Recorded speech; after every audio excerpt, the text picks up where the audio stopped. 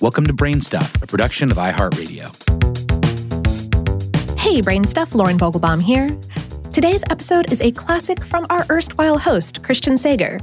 In this one, we break down the surprising inner workings of an old conversation piece, Crooke's Radiometer, which is one of those glass thingies with the little black and white-sided spinny things inside. I'll let Christian explain. Hey BrainStuff, it's Christian Sager. Crooke's Radiometer was one of the most sensational toys of the 1870s, but no one had any idea how it worked, which caused much scientific debate. In a 2004 article in New Scientist, Andre LaRaza of the Naval Postgraduate School in Monterey, California, went so far to say this: even today, most physicists think they know how it works, while few actually do. Well, today, we're not only going to explain how Crooke's Radiometer works, but we're actually going to explain what it is. Okay, you ready? This is what it is. It's a glass bulb with 4 vanes suspended inside, with a good but not perfect vacuum. Each vane is blackened on one side and silvered on the other.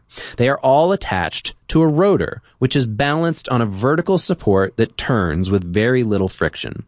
When you shine light on the vanes, they spin. And it started out as a toy, but it's now marketed as like a conversation piece, and it's often called a light mill. Maybe you've seen one. So how was this thing invented? Well, even Crooks, the guy who invented it, he didn't understand how it worked when he built the first radiometer in 1873, and it was a byproduct of his chemical research. It came about while he was weighing samples of thallium in a vacuum chamber to reduce the effect of air currents. Crooke noticed when sunlight shone on the balance, his measurements were disturbed. Warm samples appeared to weigh less than cold ones. Investigating further, he discovered a black surface was repelled more strongly than a silver one.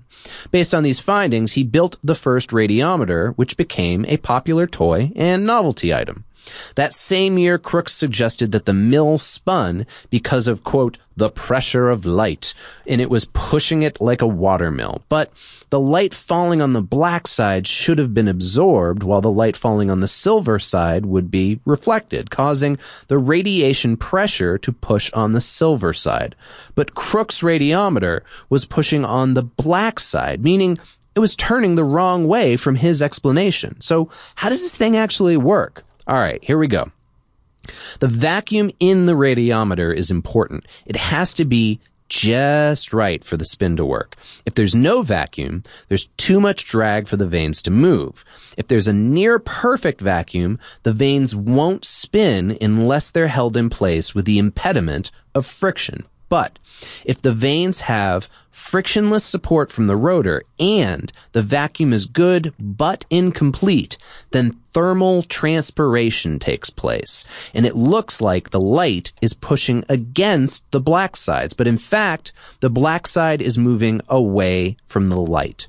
Osborne Reynolds provided the correct solution in 1879. He explained that thermal transpiration, or I like to refer to it as thermal creep, which some other people use, was the flow of gas caused by a temperature difference on either side of the vanes. If gas is originally at the same pressure on each side, it flows from the colder to the hotter side, resulting in higher pressure on the hotter side.